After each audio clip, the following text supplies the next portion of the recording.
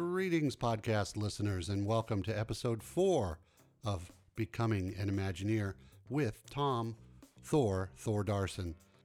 In part 4 of Tom's journey to Imagineering, he'll continue his tale of working at Tokyo DisneySea and creating the Journey to the Center of the Earth attraction. It's an interesting tale. It's been great so far, and we're looking forward to part 4 and possibly even more. So sit back, relax, enjoy the story of becoming an Imagineer on All Things Thor. Okay, so in the last episode on the subject of being an Imagineer and my personal experiences, I think I left off with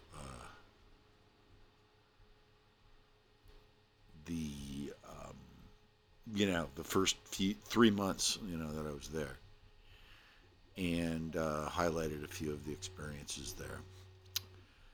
So, the airplane. Yeah, I talked about the parabolic arc and all that kind of stuff when we were trying to decide on the design from a experiential but also an engineering standpoint. So then, probably 6-8 months into my employment there, as I was developing this ride, actually maybe not even that long. I mean, 6 months at the most. The team was sending us in groups of like 4 to 6 or 4 or 5 to the site that Tokyo DisneySeas would be built. It was a landfill in Japan. So in other words, it was water before they, dumped massive quantities of soil and whatever else they do in order to create a platform for something to be built upon. And it was an extension of the existing Tokyo Disneyland. Now, again, I had been to Japan dozens of times before because I was the executive creative director for the Mitsubishi Corporation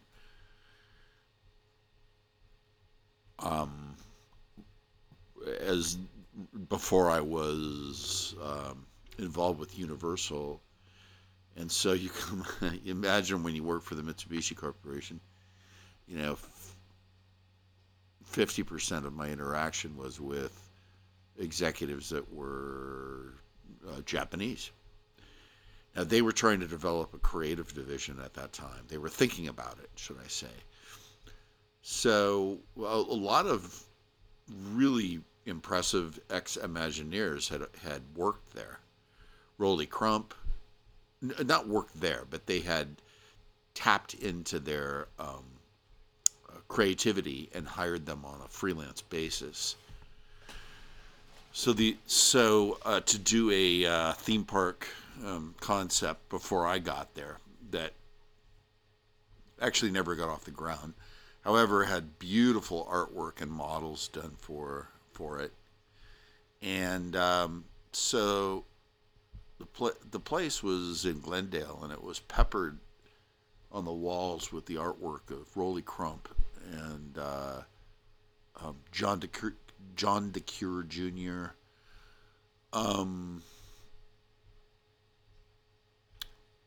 And others that you would all know.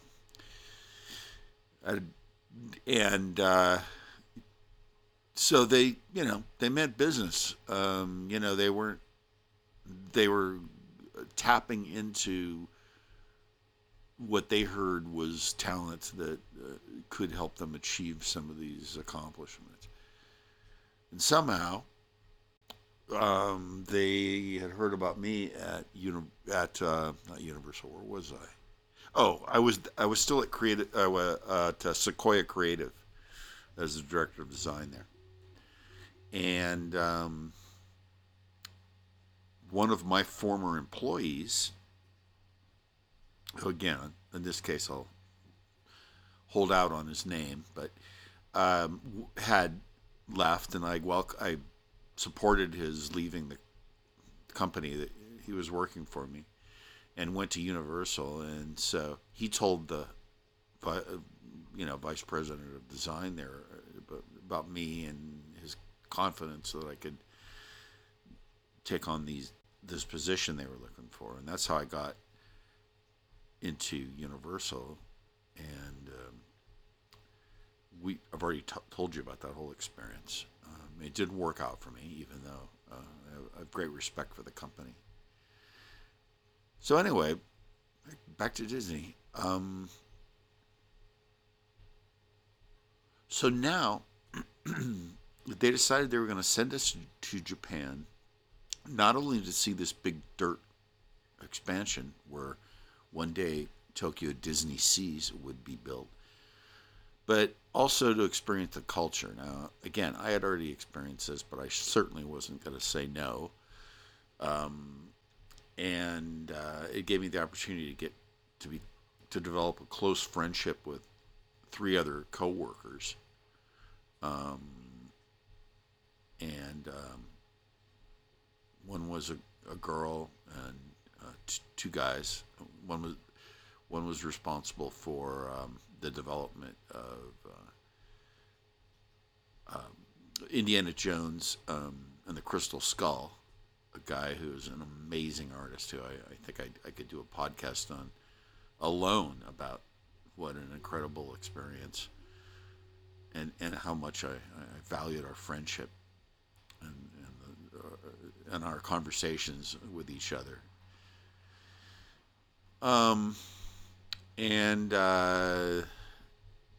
Anyway,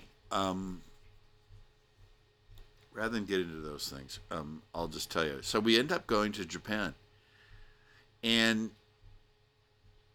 it was wild to be there. We got to meet some Imagineers who were stationed, I guess you could call it, in Japan, and I spent a lot of time there. And again, my experiences with Japan and developing relationships, friendships, business relationships, everything is that, there was an arm's reach sort of distance always. It wasn't like I could go there and think that everyone was going to accept me 100%. I mean, Japan and their culture is very, very, very,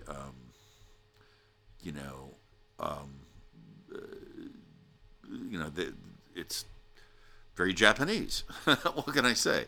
There's not a lot of diversity there. I mean, I think the first thing that struck me, at least then, was that 95 or more % of everyone on the subway, on the bullet train, on the streets, they were all Japanese. When I went to Tokyo Disneyland for the first time to experience it for research, I remember going down what was their version of Main Street. And it's enclosed because it rains a lot in Japan. And so if you imagine Disneyland in Anaheim with a big giant canopy over it made of glass, broken up, with structure, panels of glass and metal structure, and much wider than Main Street in Disneyland. That was the entrance area with all the retail stores and everything like that in Tokyo Disneyland. And I remember I'm not a particularly tall man. I'm about 6'1", which isn't shorter. It's not considered tall compared to other friends I have. But I remember walking down the Main Street, and it was so densely crowded that all I could see was a literal sea, spelled SEA, of dark-haired human beings that were just below my eye level. And it was really, it was just interesting. You knew you weren't, as they say in The Wizard of Oz, you weren't in Kansas anymore. And it was interesting. It was also, all the walkways and everything were so large and expanded because the amounts of visitors at that time in the Japanese Disney parks were pretty intense. So they had to make walkways and everything much wider, and there was a lot more expansion. It didn't have the small, more quaint feeling of Disneyland, for example. It was probably closer to Disney World, but I think even more expansive.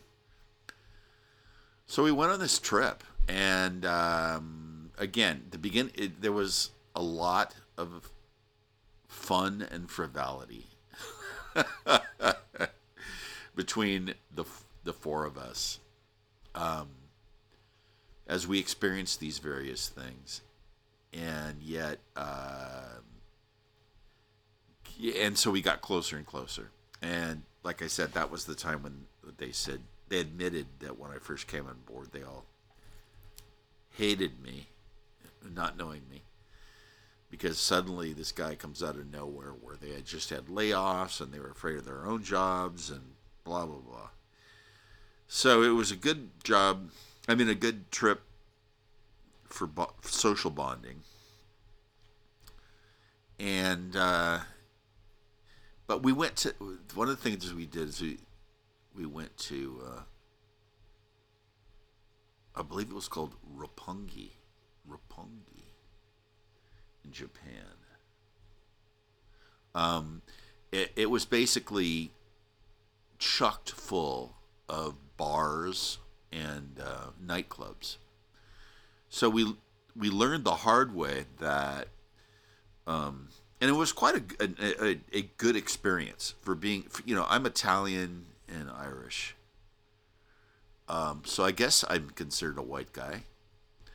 And so when I was in Japan, and all of us were roughly the same, we just looked like Americans. And we would go to these different clubs, some of which we were told, we ditched the interpreter. We had an interpreter with us that spoke Japanese, and the really nice hotel we were put up at, she went to bed just one night and thought we were going to bed too. It was probably about 11 o'clock at night. And we all communicated with each other and said, let's get out of here. And let's go to this place that I've heard of called Roppongi and check out the nightclubs. And that's what we did.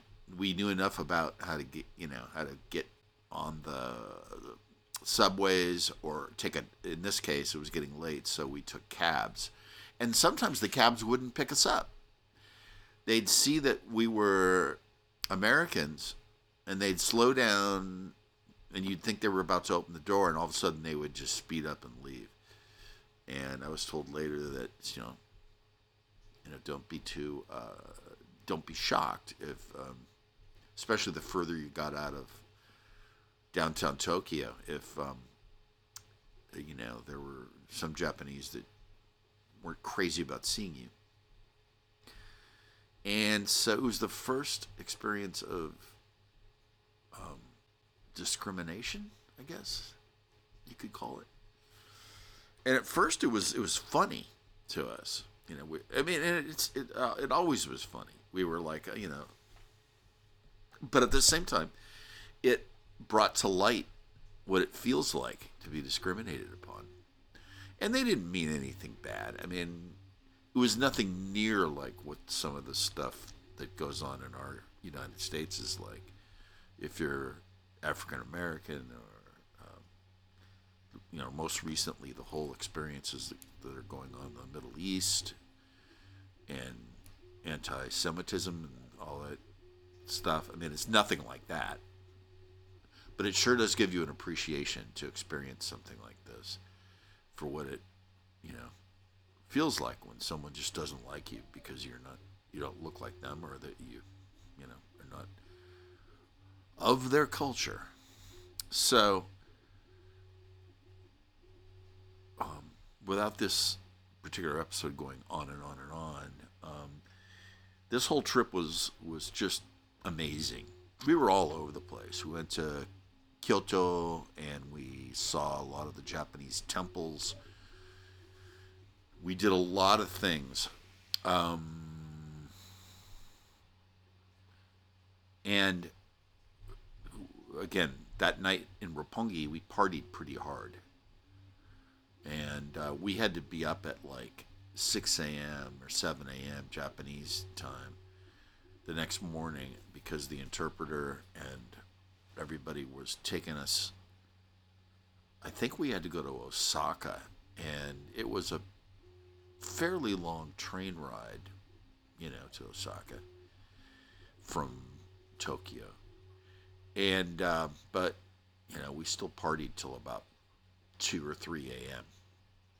before we were luckily able to get a cab driver to pick us up after numerous attempts and take us back out of this area. But really funny names, too, of the clubs. I remember one of the clubs was called Monkey Panic. We go, oh, we got to go into Monkey Panic. That must be hilarious.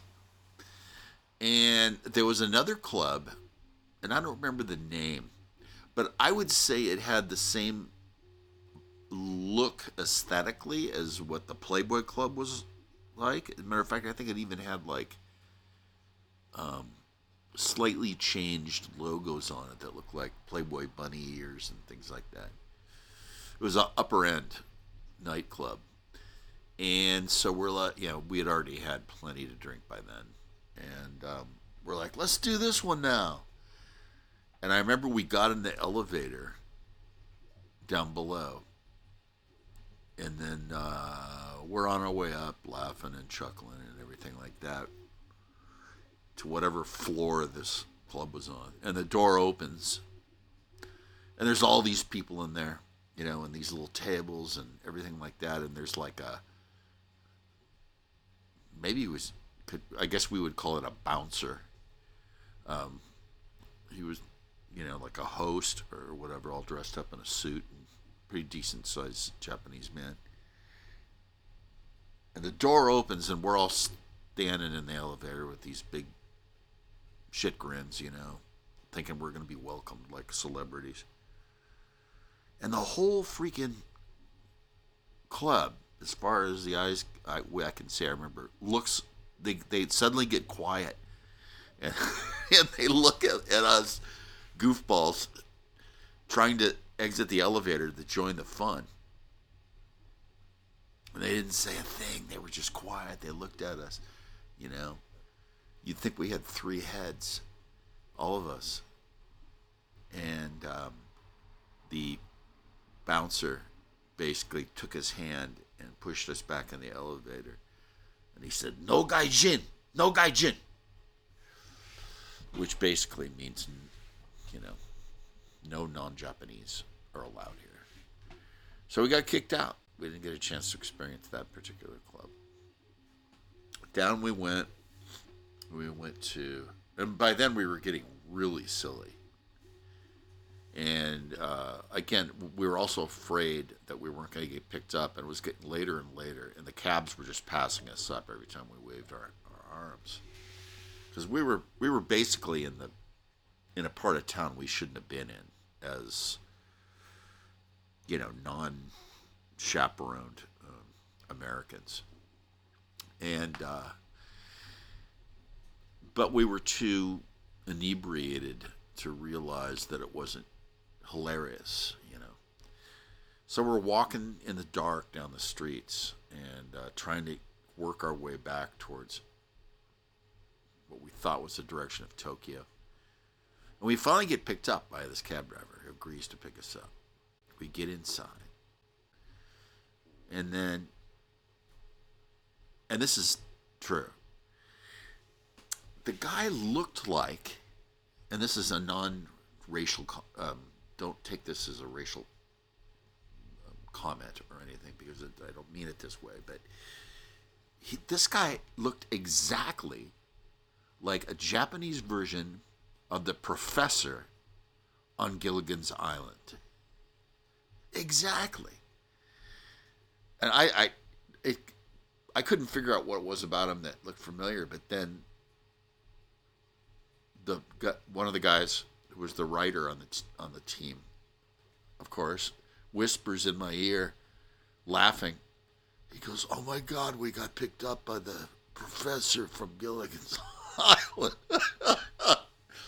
And then also all the rest of us crowded into this taxi, start laughing. He didn't appreciate it. He didn't know what the hell we were talking about or why we were laughing, but he didn't appreciate it. I think he was pondering whether to kick us out or not. Luckily, he took us to our hotel and dumped us off. And so we got there. And we went up to our room and slept for the remaining 3 hours we had. And so we all got up in the morning at the banging on our doors. This is when people didn't have a lot of cell phones or anything like that. We just had pagers. And this, because it was like 1996, probably. And so anyway, we're all just, we feel like crap, you know. We're hungover, everything, and the interpreter is rushing us to get our butts going to the bullet train. We were hungry. We didn't have breakfast, and one of the guys, the Indiana Jones guy, who maybe later on I'll mention his name. I just don't want to infringe on any privacy at this right now. But he's like, "I'm so freaking thirsty, but I can't tell what is in this vending machine." There was a vending machine right in the train at the station we were waiting for the train to come along at, and it was all in Japanese, but there was photographs of the different drinks. You know, like it looked like. The only thing you kind of recognized was Coca-Cola. But there was all this other plethora of Japanese drinks. The thing I liked was the iced coffee. They had a brand of iced coffee that was delicious. But so he orders. He sees this purple one, and it has a grape on it with something in Japanese, and he goes, "Oh, I love grape soda. I love that. I'm going to get one of those," thinking it was going to be like, our traditional grape soda that you would buy. So he puts his yen or his coin into the machine, and this cold can falls out the bottom. The train is just about to arrive. And, oh my God, I'll never forget. Again, we're all just like half asleep. Our hair is standing up, our eyes are droopy. And all he wanted was a refreshing grape cold drink to perk him up. And he takes a swig. All of a sudden, he turns he turns his head, and he spits it all out, and off to the side there was like a hedge behind us. And we're going, "What's wrong?" And he goes, and he's half horrified and half laughing his head off. And I said, "What happened? What's wrong with it?" And what he described was that in this particular drink, it actually had pieces of grapes in the drink. So he was horridly surprised to take a swig of this grape liquid and get these strange, squishy, cold little chunks in his mouth. You know, when he was already feeling nauseated, probably as it was from the night before. And he spits this out, and he was very pissed. He was kind of pissed off too. He's like, God, it's so frustrating not to be able to tell what the hell something's going to taste like. You know, something that looks sweet tastes salty and fishy, and something that looks savory tastes sugary. And, you know, he was just disheveled. But it was pretty funny. And then we boarded the train to Osaka. And, you know, not worth getting into the details of that, because it was just to see the area and take in the culture and things like that. And we also did that in Kyoto. We went to some shrines and got to go inside there and had a beautiful evening. And, you know, where you walk and then the streets had all these beautiful lights, and there was these beautiful little shrines, you know, hundreds of years old, where you could, you know, take a sip of water with a cup outside of it, and you know, it was some sort of blessing and different things like that. It was a beautiful trip, and we bonded greatly, and I'll never forget it. Actually, it was a wonderful trip, and I secured some really good friendships on that trip. So there's another little tidbit on my experiences as a Walt Disney Imagineer. Next one, we move on.